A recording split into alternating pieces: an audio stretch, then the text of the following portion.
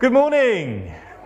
Morning. It's so good to see so many of you today. Thank you so much for coming. You really are a huge encouragement to each and every one of us who are here. Although I will have to start getting into the habit of putting out more chairs because I put in 10 more than those who book in, and it's clearly not enough. So it's great to be with you. Thank you for coming.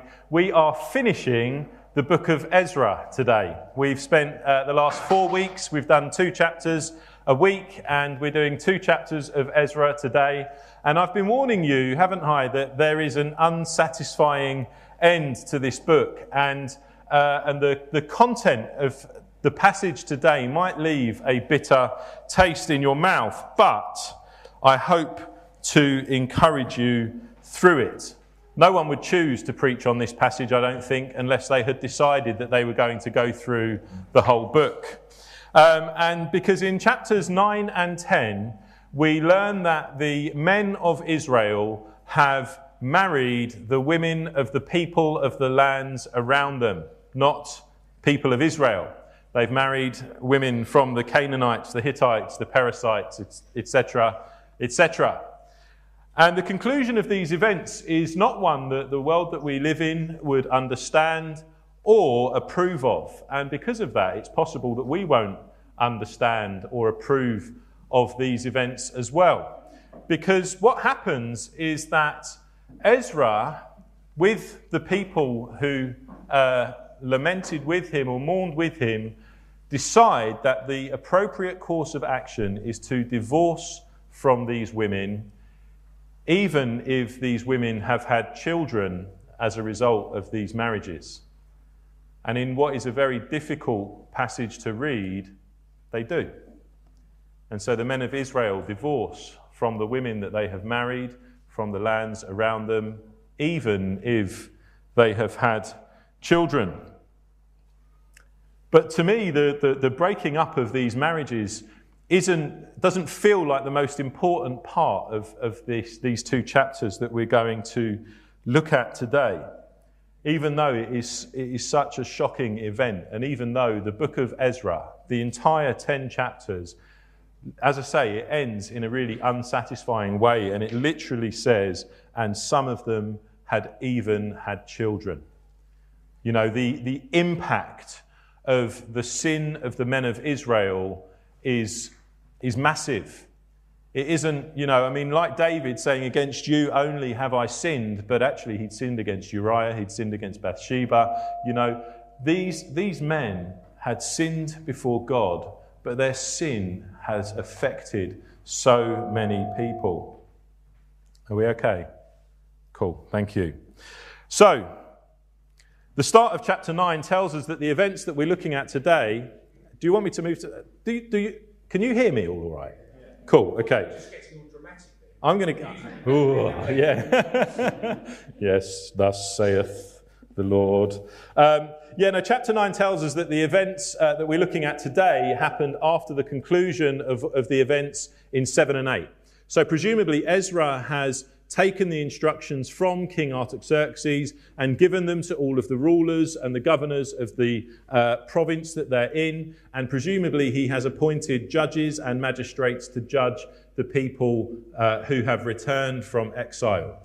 And he must have been a busy man, and it must have taken a while, because he didn't know that the men of Israel have been marrying the women of the lands around them, and also they'd had children. So it must have taken a little while for him to do that. And the people come and tell Ezra this, and he's shocked. It's massive news for him. And he prays a prayer that I will read in its entirety in just a little bit. But first I want to cover why the officials of the heads of the families and the men of Israel should have known better. Not least because they've had a fervent returning to the word of God, but because, ever since the moment God led the people of Israel out of slavery in Egypt and into the promised land, God had instructed them again and again, don't marry the peoples of the land. Don't make any pacts with them. And this is what is said in Deuteronomy chapter 7. When the Lord your God brings you into the land that you're entering to take possession of it and clears away many nations before you, the Hittites, the Girgashites, the Amorites, basically the nations listed again in today's passage, 7 nations more numerous and mightier than you, and when the Lord your God gives them over to you and you defeat them, then you must devote them to complete destruction. You shall make no covenant with them and show no mercy to them. You shall not intermarry with them, giving your daughters to their sons or taking their daughters for your sons, for they would turn away your sons from following me to serve other gods. And then in Deuteronomy 18, it tells us what turning away from God to serve other gods would look like. And it says, when you come into the land that the Lord your God is giving you, you shall not learn to follow the abominable practices of those nations. There shall not be found among you anyone who burns his son or daughter as an offering. And many such things like that were performed by the people of the land that God was leading them into. And Deuteronomy 18 that I've just read to you says, and it is because of practices like that that the Lord is driving them out before you. God wanted better for his people. He didn't want them doing things like that. And so he instituted ways of worship and sacrifice and things that were pleasing to him that didn't involve the sacrifice of children, that didn't involve orgies and the like. And so God did not want this for them. And that is why. And Ezra, the scribe skilled in the law of God, as we read last week, he would have known these passages. They would have weighed heavily on his mind. He would have recalled these as he was in exile. He would have gone, this is because we did those things. We didn't completely devote them to destruction. We did make pacts. We did compromise. We did let ourselves be led astray. And so I want to read now Ezra's prayer after he learns what has happened, that the men have married people. So the words will come on the screen. This is chapter 9, verses 6 through to 15. And Ezra said, "Oh my God, I'm ashamed and blush to lift my face to you, my God, for our iniquities have risen higher than our heads, and our guilt has mounted up to the heavens. From the days of our father to this day we have been in great guilt. And for our iniquities, we, our kings and our priests, have been given into the hand of the kings of the land, to the sword, to captivity, to plundering, and to utter shame, as it is today. But now, for a brief moment, favour has been shown by the Lord our God to leave us a remnant and to give us a secure hold within this holy place, that our God may brighten our eyes and grant us a little reviving in our slavery, for we are slaves. Yet our God has not forsaken us in our slavery, but has extended to us his steadfast love before the kings of Persia, to grant us some reviving, to set up the house of our God, to repair its ruins, and to give us protection in Judea and Jerusalem. And now, O our God, what shall we say after this? For we have forsaken your commandments, which you commanded by your servants the prophets, saying, the land that you are entering to take possession of it is a land impure, with the impurity of the peoples of the lands, with their abominations that have filled it from end to end with their uncleanness. Therefore, do not give your daughters to their sons, neither take their daughters for your sons, and never seek their peace or prosperity, that you may be strong and eat the good of the land, and leave it for an inheritance to your children forever. And after all that has come upon us for our evil deeds and for our great guilt, seeing that you, our God, have punished us less than our iniquities deserved, and have given us such a remnant as this, shall we break your commandments again and intermarry with the people who practice these abominations? Would you not be angry with us until you consumed us, so that there should be no remnant nor any escape? O Lord, the God of Israel, you are just, for we are left a remnant that has escaped as it is today. Behold, we are before you in our guilt. None can stand before you because of this." I wanted to read that whole prayer because I think that is an amazing prayer. And I think that when we see amazing prayers in the Bible, they can help to teach us how to pray. And there are times when we might pray prayers like this. One of the themes, I was just talking with Angus before I got up to speak, one of the themes that's come through in the last few weeks, which has been lovely, is this whole thing about stories. It came out when John spoke. This is our story, this is our heritage. When we see our God, we see him in this. And so as shocking as it is that husbands would leave wives to return to faithful worship of God, the most important thing, at least in my mind, in this passage is what Ezra did and what the people did in response. So Ezra tore his hair out, he tore his beard out, he tore his cloak, and he sat and he mourned for an entire day. He only got up at the evening at the time of sacrifice to fall to his knees and to pray the prayer that I just read to you. Ezra delighted in God. We read last week, didn't we, how he had set his heart to learn and to do and to teach the word of God. Ezra believed that the men of Israel had committed a grievous sin. But rather than passing judgment on them, rather than kind of washing his hands of them, he comes before God on their behalf. He counts himself with them. And he says, we stand before you, God, in our guilt. And I find that really interesting that Ezra would do that. 1 John 4:20 says that if anyone says, I love God, but hates his brother, he is a liar. Ezra knew that.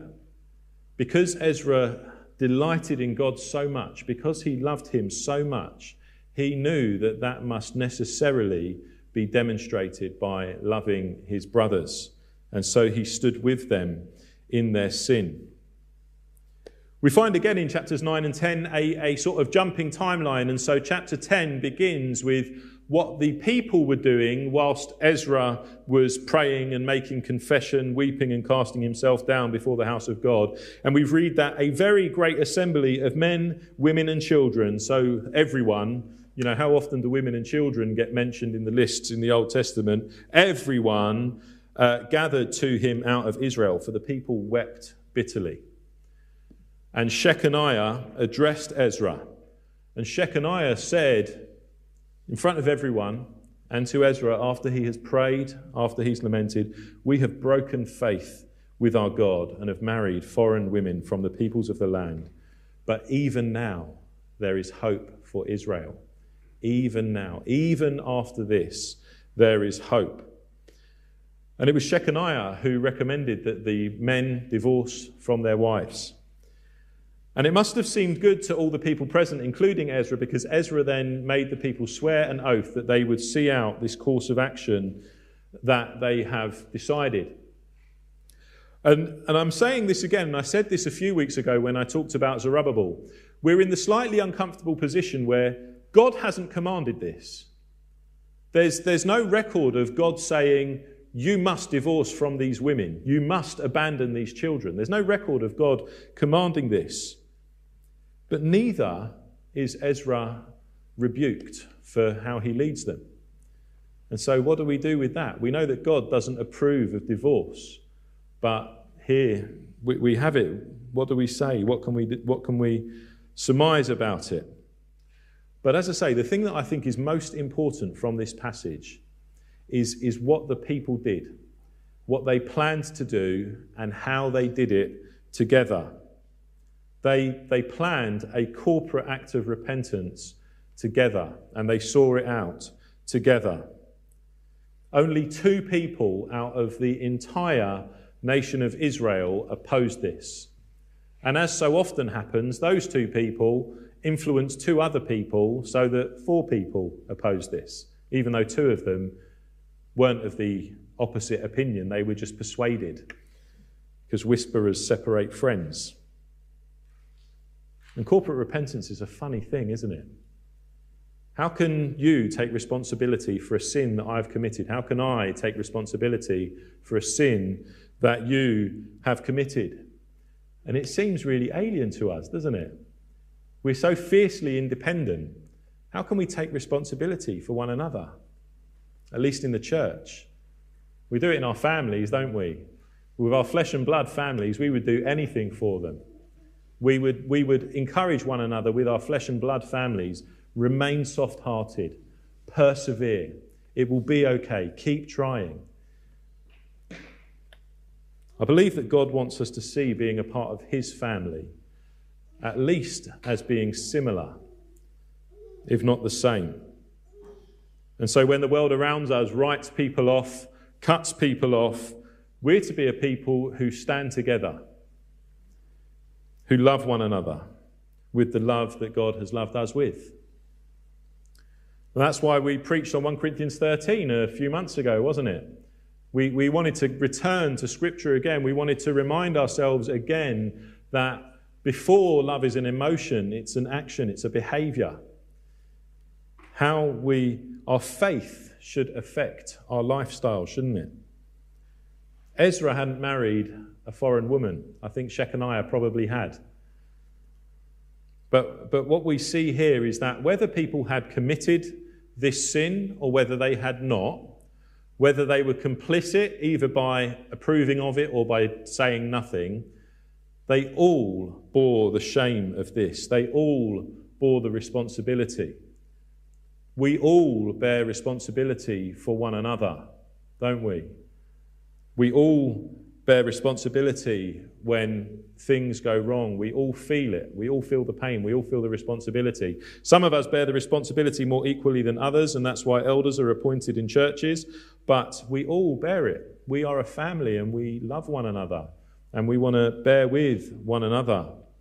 And that's why, as I say, I love what Ezra says at the end of his prayer. He says, "Behold, we stand before you in our guilt." Ezra considered himself guilty because he loved God's people so much that he didn't write them off. He didn't separate himself from them. He said, "We stand before you in our guilt." And it's this act of corporate repentance that I find most interesting about this passage. And the reason I find it interesting is because they're acting out something else as well, another promise that we know very well, don't we, from 2 Chronicles that says, "If my people who are called by my name will humble themselves and seek my face and turn from their wicked ways, then I will hear from heaven and will forgive their sins and heal their land."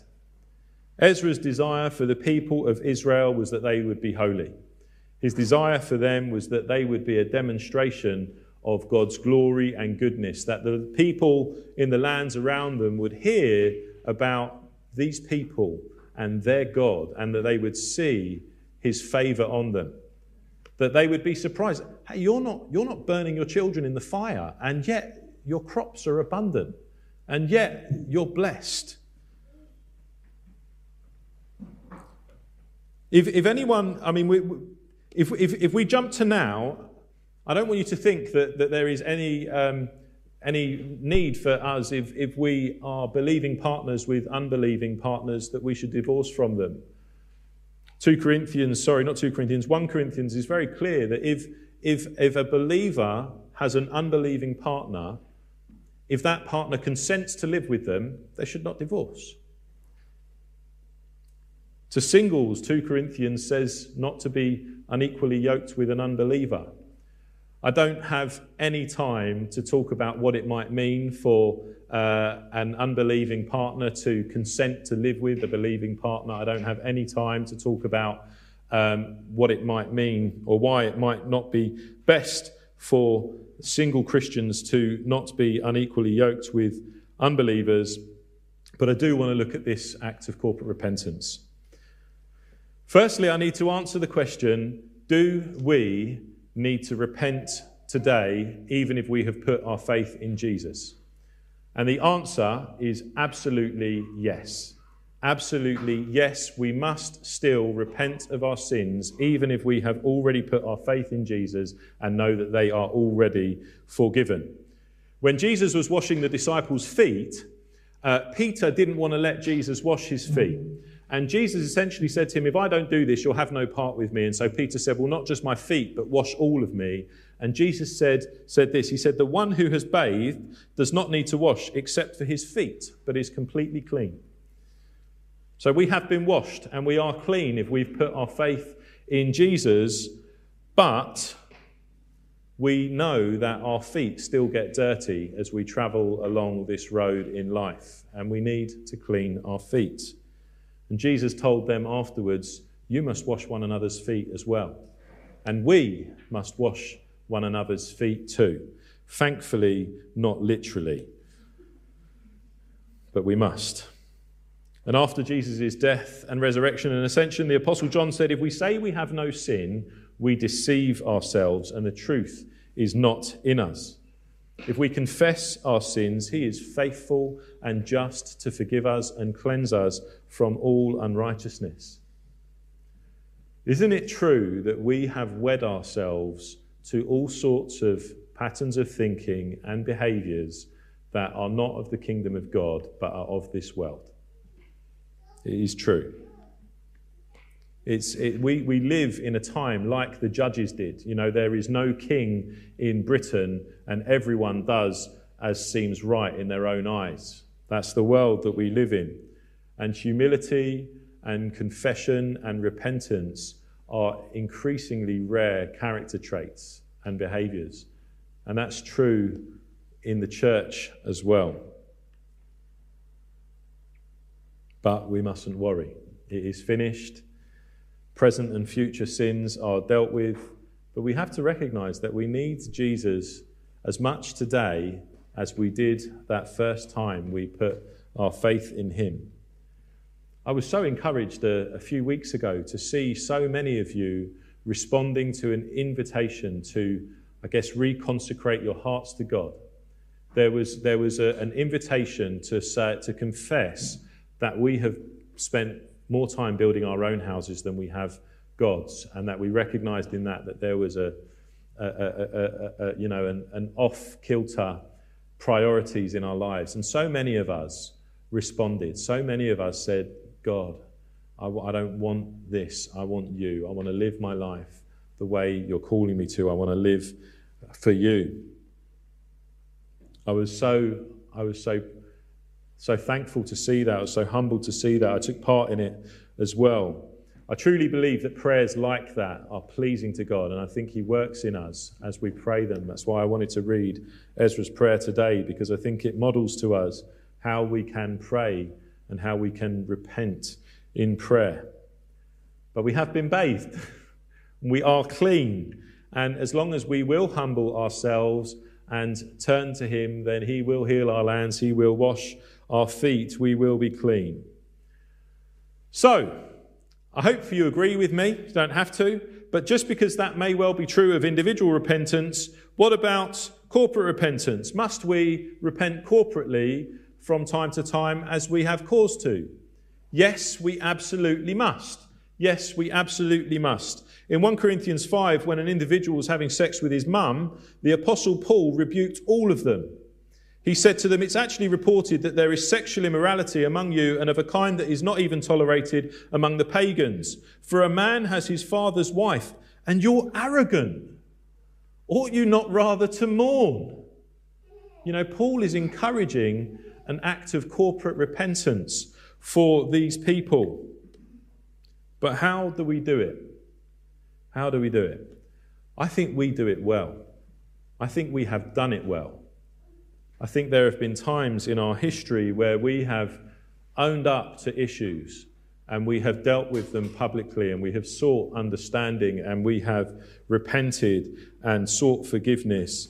And I want you to know, I want you to be encouraged that we are a church who will say, because times will come again in the future when we will say, we stand before you in our guilt. We're not going to cut people off. We're not going to write people off.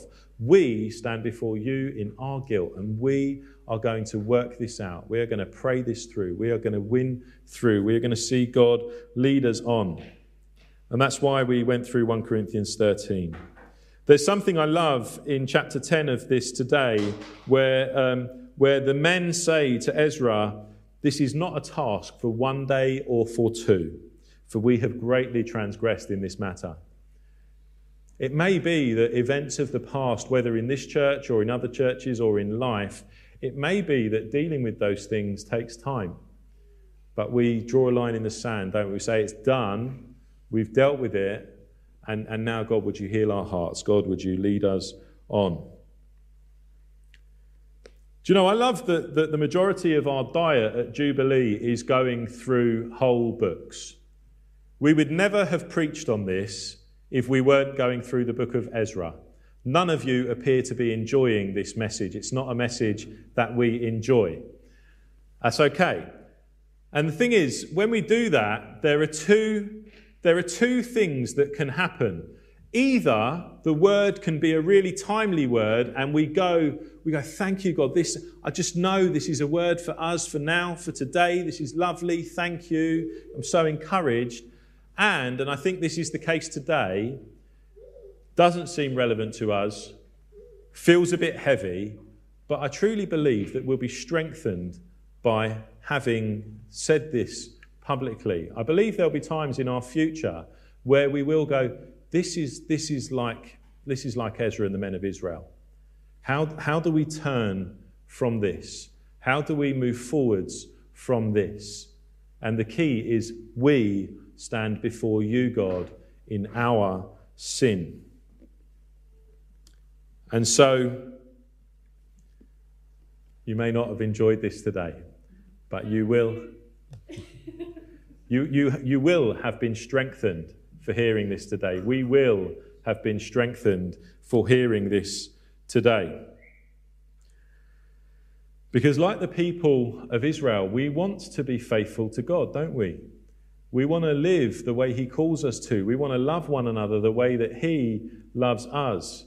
And that's hard sometimes. That is hard sometimes. I talked about earlier the way that we do this for our flesh and blood families. We absolutely do. You know, this is difficult. Those of you who are married and who are husbands, you know you bear the responsibility for your household.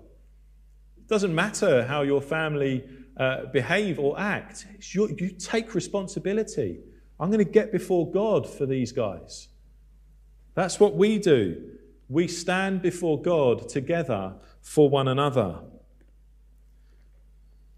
And so I'm going to conclude. We've finished Ezra. You might be thankful. Let's let Ezra be the encouragement to us that it must be. If Ezra has taught us nothing else, it's that God is in control. Ezra has taught us that we must return to the heart of worship. Ezra has taught us that even when things are going wrong, that God is in control, that he is working all things for good. And I believe that today, Ezra has taught us that we must try as hard as we can, by the grace of God, to remain soft-hearted to one another, to not write one another off, and to persevere so that we can see God lead us on. I'm going to pray, and then I'm going to go and get behind the drums. Angus is going to lead us in a time of communion, and we may have time to sing some songs together. Would you like to bow your heads? or whatever you would like to do in order to focus on what the Holy Spirit might be saying to you as I pray. Father, I thank you for your faithfulness. And Lord, however troubling we might find passages like this, and however little we might get them, we know that you are good. We know that you are love.